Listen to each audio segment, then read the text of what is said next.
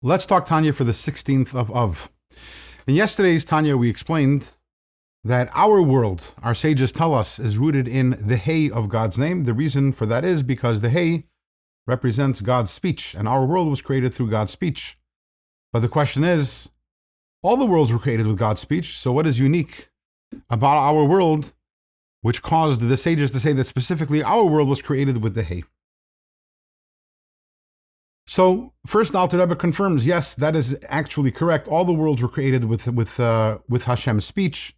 The fact that we look even at the higher worlds and we find the incredible, the multitudes of worlds, the multitudes of angels within each world, multiplicity always comes from words. This is something that we discussed at length earlier on in Tanya and Shayuchid Vamuna, how we have the 10 utterances. And when we take the words and we transfigure the letters within the words and transpose them, then we come up with an unlimited amount of possibilities, an unlimited amount of words to create an unlimited amount of creations. So yes, everything was created by God's speech. However, as we discussed earlier on in this chapter, the words that we have, speech is made up of a body and a soul. The soul of the speech, as we explained, comes from Chachma, whereas the body of the speech, the breath, that is what comes from Malchus, that is what comes from the Hey. So the soul comes from the Yud, the body comes from the Hey. In all the higher worlds, even though that all of them are created by God's speech, but because they're spiritual beings, they are sensitive to, and they are aware of, and have some sort of grasp in the Yud, in the Chachma, in the soul behind the words.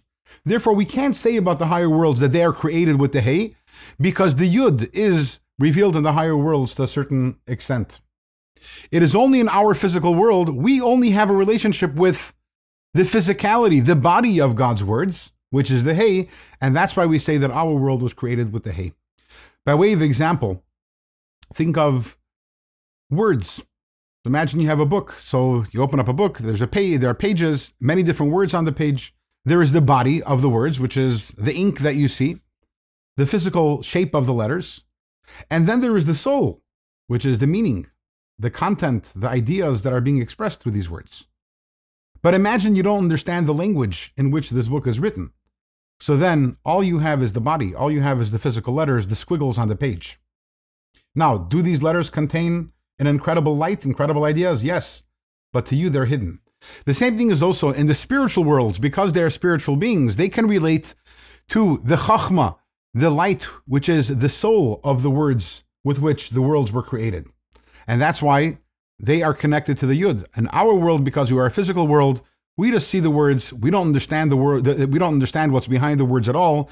And that's why we say that specifically our world is created with the Hey. Now, if you recall, we started off this chapter by saying that we create Hashem's name through giving tzedakah.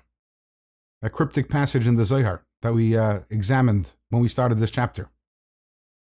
Well, by now we understand a little better the workings, the dynamics of God's name and how it interacts with creation. And now we're ready in tomorrow's Tanya to begin with the answer to this question: what does it mean to make God's name, and why is that done through giving tzedakah?